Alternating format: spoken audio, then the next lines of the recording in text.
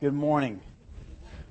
Welcome to the CBC Adult Sunday School. It's February 27th, and we will continue on in the 5 solas. So before we get started, let's pray. Okay. Our gracious Father, we count a privilege to come before you, Lord. All these years after a Reformation, where men stood before you and they stood before the powers that be, and they staked their life on your faithfulness and the truth of your gospel, and that salvation comes alone through faith in Jesus Christ for the forgiveness of sins, Lord. And I thank you that we stand on their shoulders and we benefit from them. I ask your blessing upon this class, and that you would use it, Lord, that you use my words, and that if there's any error in them, that your Spirit would superintend and would make things work. Lord, I ask your blessing on today. In Christ's name, amen. Well, good morning. Welcome to, again, the continuation of the 5 solas. This is the 3rd week, and this is the 2nd sola. We have been working on the 5 solas of the Reformation. The Reformation was really the recovery of the gospel. That's what it was. Okay, it was a recovery of the gospel because the church of that day, and there was only one church. It wasn't a certain time, but the church had lost it. It had become obscured. We're not baiting. This is serious, folks. We're not debating the numbers of angels that are on pinheads. We're not going to debate insignificant things. This is really the gospel that we're talking about. To hold to the 5 solas of the Reformation is really to hold to the gospel. Okay, the 5 solas. My name, David Schlemme. My email address. You're welcome to write me with any questions. The phone number is the same one that's in the bulletin or in the church directory. There's also a phone number on the back of the bulletin if you want to get a hold of me. And I welcome any questions or correspondence via email. Jimmy started us off with a summary, introduction to the solas. Clifford last week spoke to what? Sola fide. We got 5 solas. Sola fide, which is what Cliff covered, our justification. Right standing before God is by faith. We all know Ephesians 2:8-9, for by grace you have been saved through faith, and it is not your own doing, it is the gift of God, not of works, lest anyone should boast. Today we're going to be speaking about sola scriptura. And what we're going to talk about is our only infallible authority for faith and practice is Scripture. And there we put a verse there, 2 Timothy 3:16. All Scripture is God-breathed, breathed out by God, and profitable for teaching, for reproof, for correction, for training in righteousness. Then, over the next 3 weeks, we'll follow on with gratia. We are saved by grace alone. Who saved us? God, who saved us and who called us to a holy calling? Not because of our works, but because of His own purpose and grace, which He gave us in Christ Jesus before the ages began. It is grace that gave us salvation. Christo, right? We are saved through the merits and the work of Christ alone. We come to the cross. We come to God the Father through Christ. For there is, one God, and there is one mediator between God and men, the man Christ, Jesus. 2 Timothy 2:5, right? Jesus said, I am the way, I am the truth. No man comes to the Father but by me.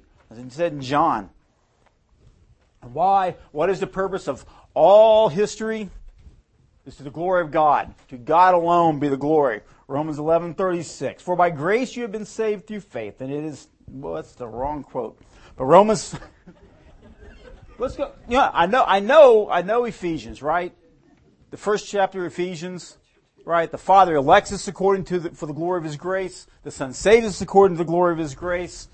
And the Holy Spirit then sanctifies us and preserves us unto the final salvation with the Father to the glory of His grace. We are saved. We are justified by grace alone, through faith alone. in the person and work of Christ alone, to the glory of God alone, according to the authority of the Scriptures alone. Right? How can there be 5 solas when they're each solas, right? That was a question that was asked me this week. If there's 5 of them, why do we call them solas? Well, they all hang together. Okay? You can't break one off and have the rest. They all hang together. The 2, if you want to call it the foundational articles or cause of Reformation, are what we talked about being faith or fide or scripture or scriptura. Last week, Clifford talked about sola fide, the material cause of the Reformation. Okay, the material cause. And I had a question, what does it mean, a material cause? Well, think about a statue, okay? It's the statue, or let's say it's a cake. All right, just kind of hold that. That's the material. It's the stuff. It's the content. Okay? We'll get that in just a minute. It is sola fide is the material cause. It was the content of the Reformation. All right? Go back. Yeah. The material cause of the Reformation, that which fueled the argument with Rome. Okay? The argument was, how are we justified? How are we made right by God? Or with God? Martin Luther said this, right? Upon this article, sola fide, the church stands or falls. John Calvin said of fide, the hinge, this is the hinge upon which all religion turns. And religion wasn't a bad word to them. Okay? Religion was God, man coming into communion with God. Okay? It is the hinge. Why were these men willing to die for the sake of fide? Why were they willing to go to the stake? All right. Why were they willing to be drawn and quartered and chained to a stake and tied with wet ropes and burned? Why were they? What are you willing to die for? Are you willing to die for the gospel? I would trust our answer is yes. But based upon what? Based upon what? Faith in faith? Blind faith? What are you willing to die for? Well, the basis, the authority upon which we stand is what we're going to talk about today. Sola Scriptura. Scripture alone is our authority. It is the ultimate and final authority. So the 5 solas in gray, which you cannot see there, was fide. That was the content. That was the substance. It's what got Luther in trouble. Okay? Because he said, we are saved by faith alone. Not saved through penance. Remember we talked about last week where you're baptized in the church and you do penance your entire life, right? Where different graces come to you, and in the end you go and you suffer a little more in purgatory before you're finally in the presence of God. No, Luther said we are made right by faith, and faith in the work of Christ. Again, we are justified. Instead of saved, the word for saved is justified. Okay? We are justified. We are made right with God by grace alone. Sola fide was sola scriptura was the formal cause of the Reformation. Okay? It was the formal cause. It was the blueprint of the Reformation. You could say if fide was the statue, the blueprint, right? The blueprint, the authority, the recipe. The recipe was Scripture.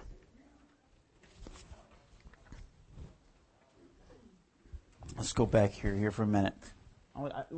Let's talk about formal causes, okay? Just real quick. There's traditionally been 5 categories of cause, okay? The material cause, the substance of the Reformation. It's the article by which the Reformation stood or fell. The content, the statue, okay? Then we came up with Scriptura, the formal cause. The formal cause. It was the recipe, the pattern, the authority, the blueprint upon which the Reformation was founded. We stand authority ultimately on God's Word. Okay? Another cause is the efficient cause. Okay? The efficient cause. We say gratia, grace, is the efficient cause. It is what effected the Reformation. God in His mercy, God in His grace restored the gospel to the church. Okay? It is the agent or the driving force. God's mercy, God's grace effected the Reformation for our salvation so that the gospel would be restored. Okay? Another cause of the five think of each of the solas tied to a cause is the instrumental cause. All right? The instrumental cause is that chisel. Right? The instrumental cause is that chisel. It is what makes the statue.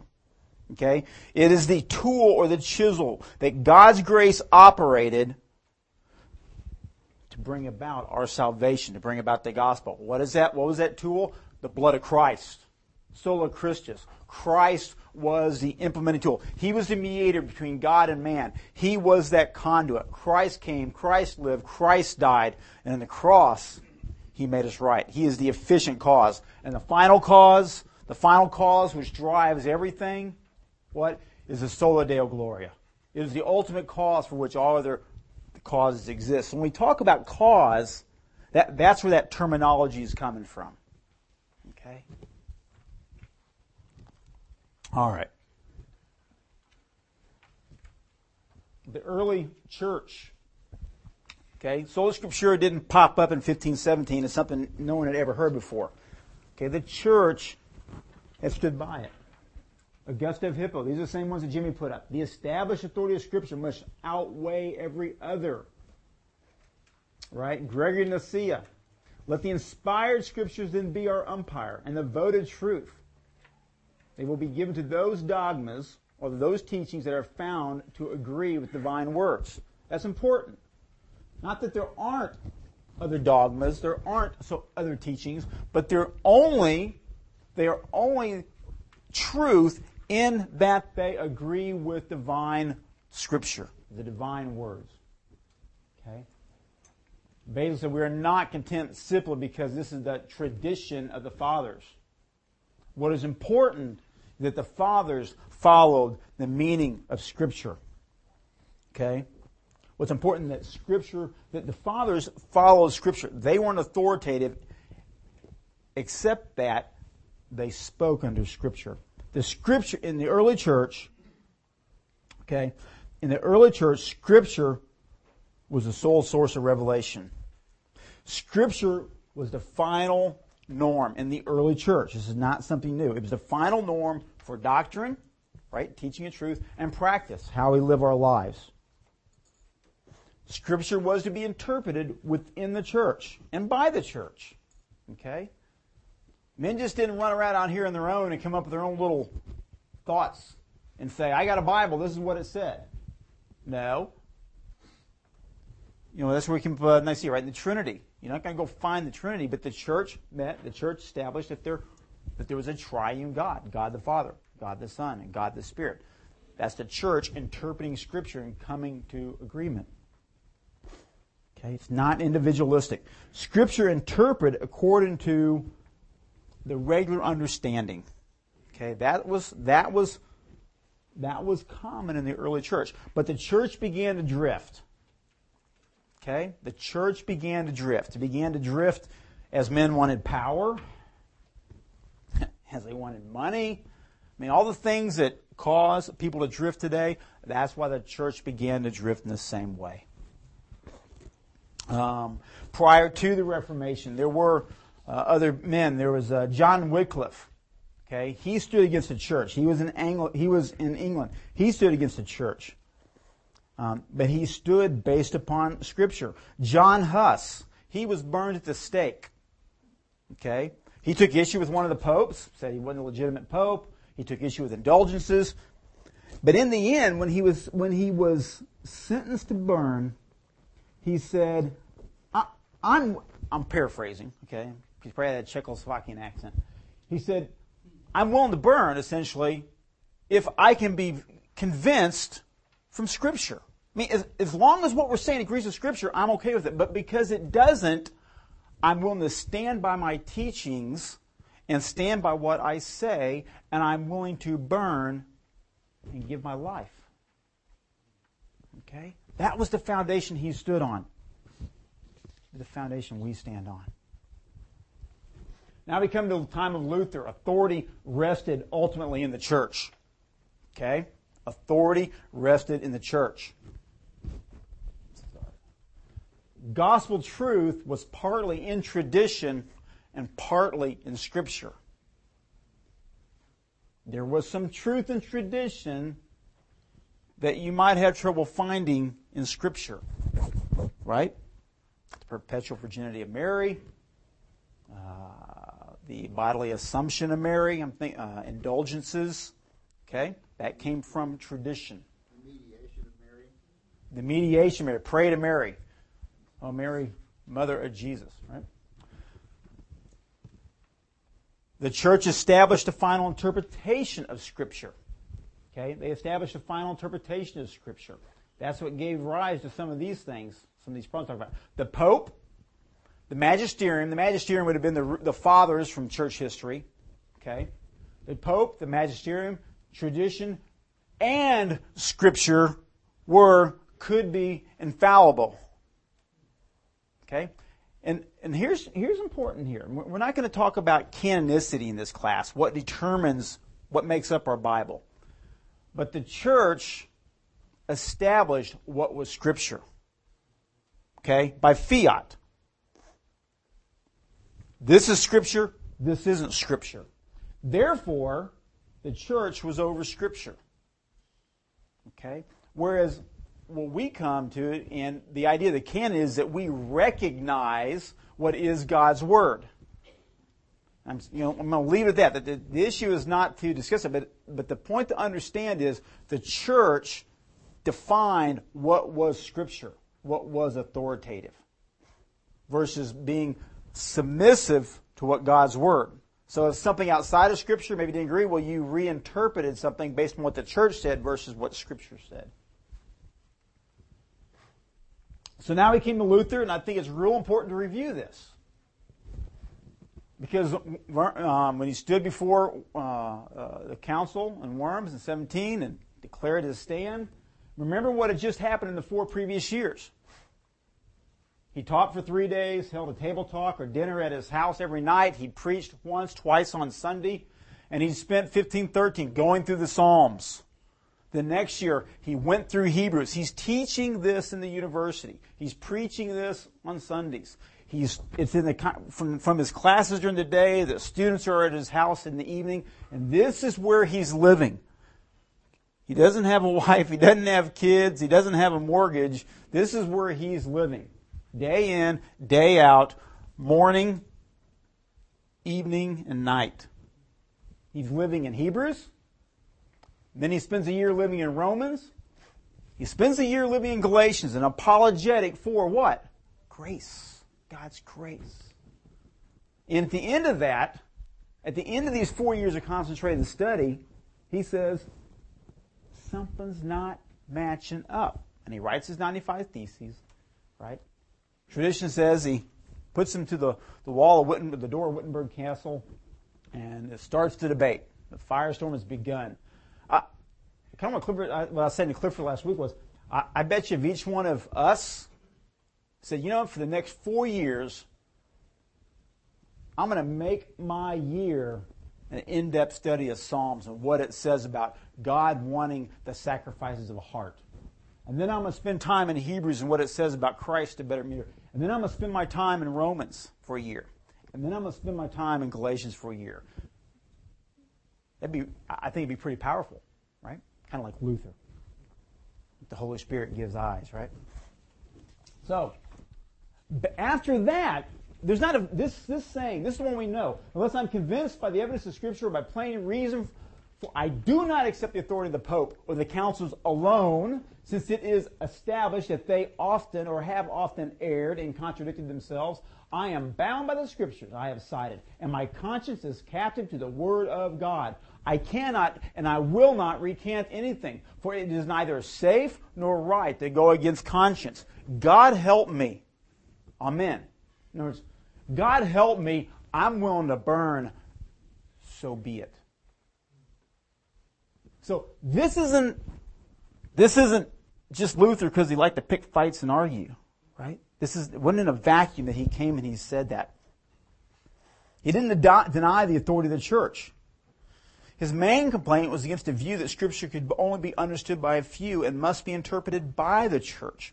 Luther asserted Scripture was its own authority, that it was above popes and councils. Okay? It is above popes and councils. So, that's the context that brings us to sola scriptura. So why could he go to the stake? Why was he willing to die for it? Not because he had faith in faith. Because he had been convicted by God's Word. Okay? It's a reasoned faith. So how do we define sola scriptura? Sola scriptura, the Bible, is the sole final authority. Okay? It is the ultimate authority for doctrine and life, or faith and practice. Scripture is the sole and final authority for doctrine and life. The Bible is the ultimate authority for all of our faith and our practice. That's simply what sola scriptura is saying.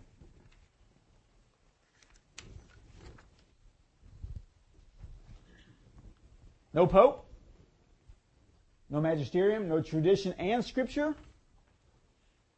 But we're saying that Scripture alone is sufficient. And by the way, we're not saying we don't need Pearl of Great Price. We don't need the newest psychological Freudian textbook. We're saying Scripture alone is sufficient for all of our life and all of our faith. Okay, we're not saying it's the totality of truth. But for what we need to do to live and to know as believers in Jesus Christ, the Scripture is sufficient. Okay? Yeah. Two quick questions. I know we're not going to get into the canonizing of the Scripture. When was it canonized? Was it in the 5th century, 4th century? Don, good question, right? I mean, kind of, you got different parts of the church talking about different canons. When it, the year, I'm not. Don't quote me on this, but I think around 300. Yep.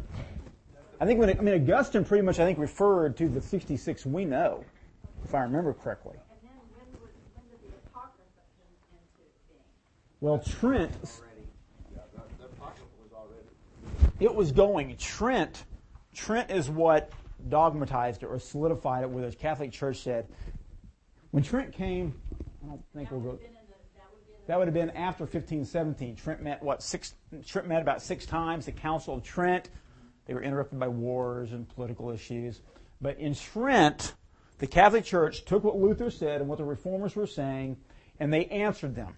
And that's really where they marked it in the Catholic Church marked it in stone and said, this is authoritative. This is God's Word. This can't be changed.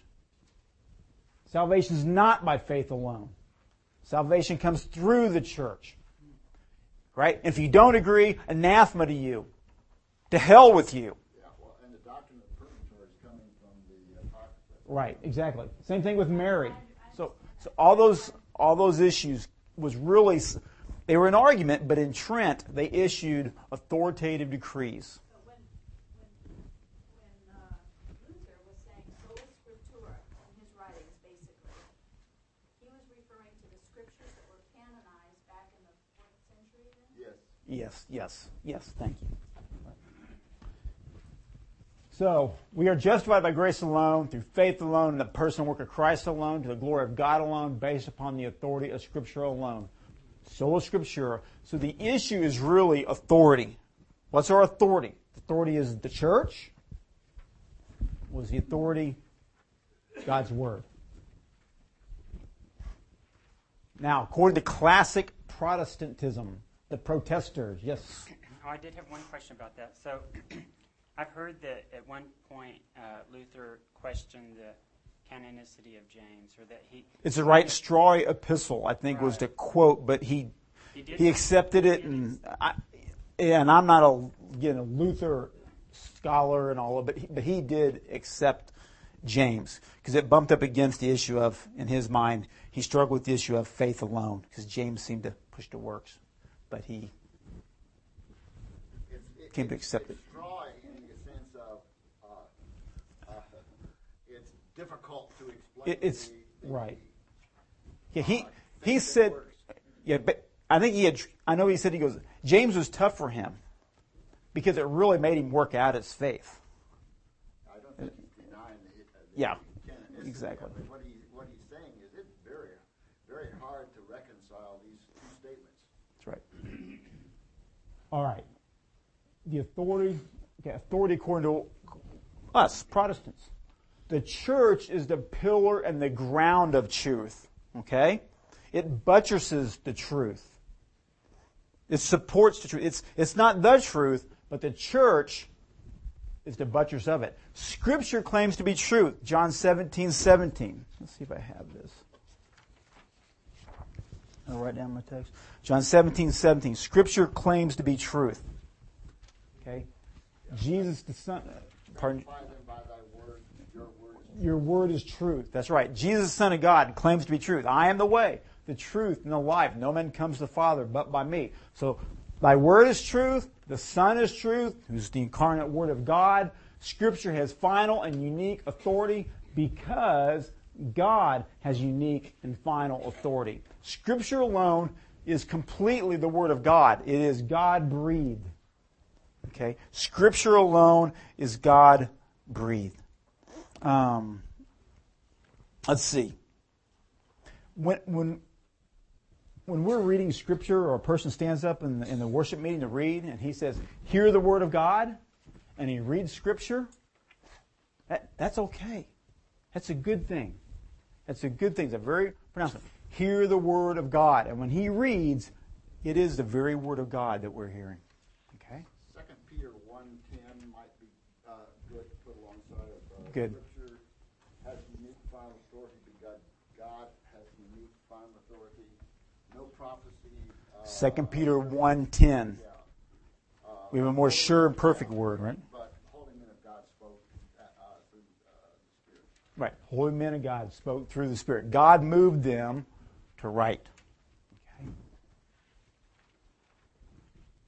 The Reformers were not saying that there's no historic church. They weren't saying there's no creeds or no confessions. They weren't denying the Apostles' Creed or the Nicene Creed or the Athanasian Creed or the Council of Chalcedon. They weren't denying any of these things. They didn't. As a matter of fact, they came up with the Westminster Confession, the Belgic Confession, the London Baptist Confession. These are good things in that they're under Scripture. They're not over Scripture. If they conflict, Scripture rules. They weren't saying that no teachers or elders were needed. Okay, what's Romans 10 say? How will they hear unless someone goes? How will they believe unless it's preached? Okay, so it takes preaching. It takes gifted men of God. And they weren't saying, my interpretation is authoritative. Which I think in the church today, that's what sola scriptura means to us.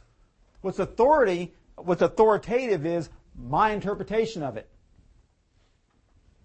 Right? My liberty, the way I interpret Scripture for my liberty, that's what's authoritative.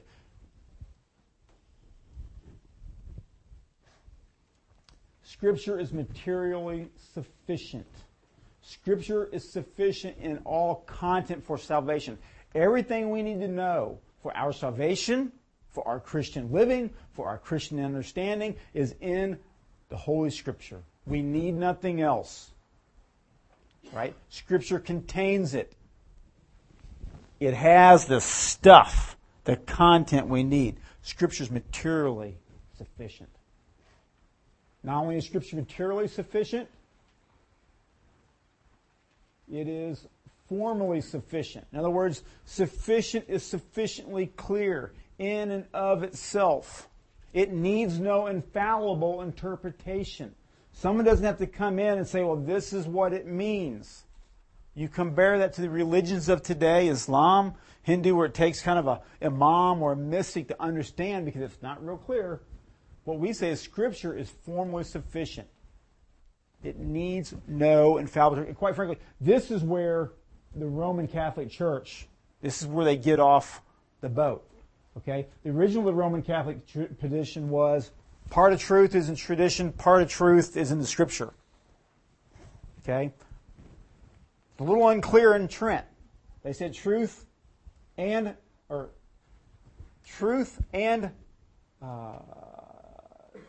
contained in tradition and Scripture. Well, that could be a part and part where you need them both to add to it, or it could be that the total truth is in both. A little question.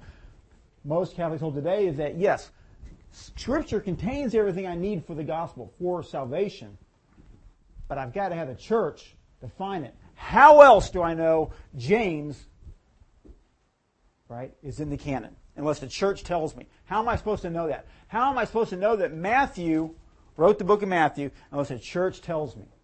Okay, well, the church doesn't tell me. But that's the point. There's a fine balance that you have to walk here. Let me try to... Luther and the Reformers were arguing for the priesthood of the believer. That is, you don't have to have a priest to tell you this, and this. But on the other hand, when you're talking about the clarity of Scripture, the Scriptures are sufficiently clear for life and doctrine, but that doesn't mean that your interpretation is always the correct interpretation. I mean, and that's where I get back to what makes the Scripture. My interpretation is not authoritative. Scripture is authoritative. The main things are the plain things. Scripture said, yeah, you're right. We have to interpret Scripture within the context of the body of the historic church. Otherwise, Luther said, to paraphrase a quote, everyone will go to hell in their own way. Okay? That's what he said. If everyone just kind of goes off their own way interpreting Scripture. You don't need tradition. I don't need a pope. I don't need somebody on high to pronounce what something means. Okay? You've got to apply good hermeneutics. You've got to apply good contextual principles. I mean, all these things are necessary. And I think that's... I think I'm agreeing with Don. Well, you are. I mean, there's no doctrinal statement. Dallas Theological Seminary doctrinal statement, Westminster Catechism, whatever it is that the Methodists do. Those are guidelines. Yep. Those are how other people have interpreted the Scriptures. But ultimately, it comes down to, I think it's the main things or the plain. What is necessary for salvation is sufficient. Philippians 4:13, right? I can do all things through Him who strengthens me. How many times do you hear that quoted? Football teams, guys trying to climb mountains. Well, in context, just as an example, what's Paul talking about? I can suffer joyfully in all things through Christ who strengthens me. In context. So that's kind of where you've got to apply right principles to interpretation of Scripture to get the right answer. We can pull things out of context. But the point being, it doesn't need an infallible man from the line in the chair of Peter or some mystic on a mountain to pronounce to us what Scripture means. The church, God's people, the priesthood of the believers can understand the clarity of Scripture. Not just the believer running around. No, priesthood of the believers. Scripture is the only supernatural revelation God now makes to men. It is sufficient to guide in all questions of faith, practice, and worship. Sola Scriptura. It is sufficient to guide in all questions of faith, practice, and worship. Warning us to not go beyond Scripture. All right? Jesus said, God commanded honor your father and mother, but you add things to it so that you can break Scripture. 1 Corinthians 4:6. I've applied all these things myself and Apollos for your benefit, said Paul, that you may learn by us not to go beyond what is written, that none of you may be puffed up in favor against one another. Proverbs 30:5 and 6. Every word of God proves true. He is a shield to those who take refuge in him. Do not add to his words, lest he rebuke you and you be found a liar. That's not in our notes. Why can we say sola scriptura? Why can we say sola scriptura? I'll go back to those after class if you want to write those down.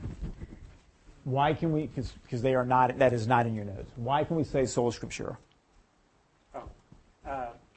I just wanted to ask you, like, what you think about this, like, in the context of the early church, when they didn't have a written New Testament, they, beyond the Old Testament which they had, they also relied upon what the apostles were teaching them. And that's would be when Paul talks about, the tradition, right? So they're basically speaking to what the apostles told. Okay, I don't have any in that it agreed with Scripture. If it didn't agree with Scripture, if it didn't agree with what Christ taught, you're right. I mean, and we'll get to that in a minute because it was important that we do have it written now, and we'll go to that. Why can we say with Scripture? Scripture itself says it's inspired and infallible. Scripture itself says it is sufficient for faith and practice. Scripture itself says it is sufficiently clear. And Scripture itself says it is accessible by all men. Scripture alone is inspired and infallible. It speaks in the name of God. Thus saith the Lord, 416 times in the Old Testament. The Lord said in the Old Testament, 249 times. Paul, when he spoke or when he wrote, he said, an apostle of Jesus Christ. He's inspired by the Lord Jesus Christ. Jesus and the apostles always spoke of Scripture as authoritative. Jesus said, it is written 64 times in the New Testament. The Scripture says 6 times. And there's a number of verses right here that I've listed that should be in your notes, God willing.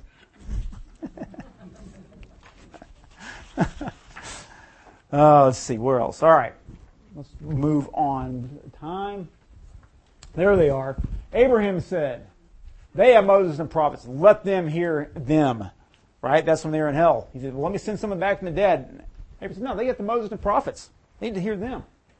Right? You search the Scriptures because you think that in them you have eternal life. But it is they that bear witness about me. Jesus, when he was asking the teachers of the law, he said, what is written in the law? How do you read it? In other words, what was written and how it was read was legitimate. It was God's Word. Let's go on.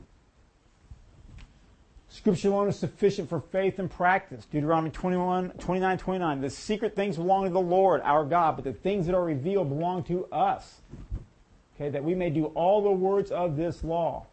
These things are written that you may believe that Jesus is the Christ, the Son of God, and that by believing you may have life in His name. 2 Timothy 3:16. All Scripture is God-breathed, breathed out by God.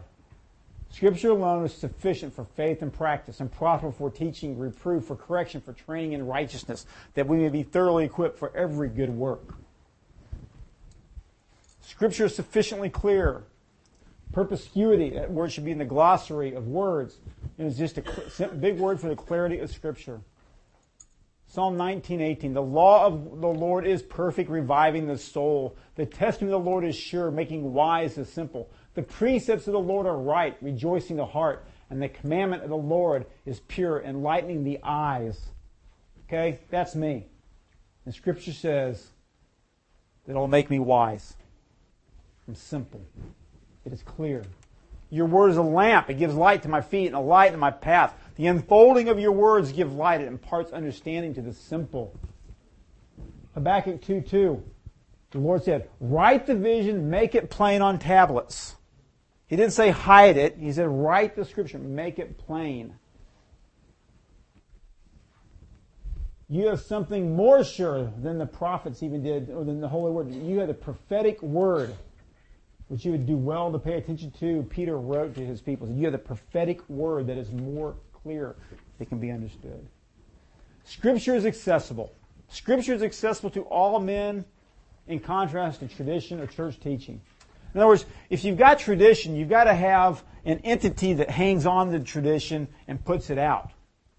Okay? You've got to have an entity that keeps the tradition. Scripture, we all have. Right? It contains God's Word. Look at Luke 3, I like it. It says, "It seemed good to me also, having followed all the things closely for some time past, to write an orderly account for you, most excellent Theophilus." I need to make the story of Jesus Christ accessible to you. I'm going to write it down, Theophilus. And that's the reason this Scripture is accessible to all men. We can interpret it into language, or it can be translated into language that we can understand. So, the Scripture is the sole and final authority for faith and practice. It is the ultimate authority for doctrine and life. Scripture contains all the words of God He intended His people to have at each stage of redemptive history, and that it now contains everything we need God to tell us for salvation, for trusting Him perfectly, and for obeying Him perfectly.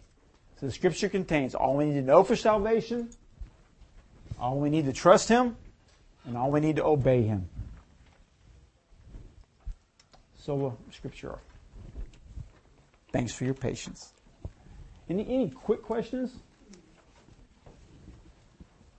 Yes, sir. More of a comment than Yep. a question, but it was coming up earlier, this idea of going off on individual interpretations. And if we go back to what Martin Luther said, I think it speaks to that. He said, "Unless I am convinced by the evidence of Scripture or by plain reason." Plain reason. And it's interpreting the Scripture, plain reason, looking at the Scriptures, those things that we talk about where someone takes or twists the Scripture and goes off in their own direction. That's right. Usually it's going outside of plain reason. It's taking it out of Right. context, like the verse in Philippians. It's Right. If someone says, I going in another know direction. no one in the church has understood Scripture this way in the last 2,000 years, but I've got a different spin on it, might want to take a look at that spin. All right? And he might want to also. Right? David's point is well taken, and so this. Often weird interpretations are coming because they're taken out of context. Right. The context of the paragraph, the context of the book, or the context of the theology of that particular. Pauline theology is very clear. That's right. Of righteousness is only by faith alone, and that's what caused Luther some That's right. problems because here's a statement that says, Here in James. you're saved by works. Right. And the thing is, what saves us is it's accessible. Every one of us can take this book right here. We can apply sound principles, read it in context, and we can see what God's Word says. And we can apply it to every aspect of our life and to our understanding. So I'm going to stop here, and we'll let the class go because I know we got the teaching hour coming on. And thank you for attending, and come for the next 3 weeks.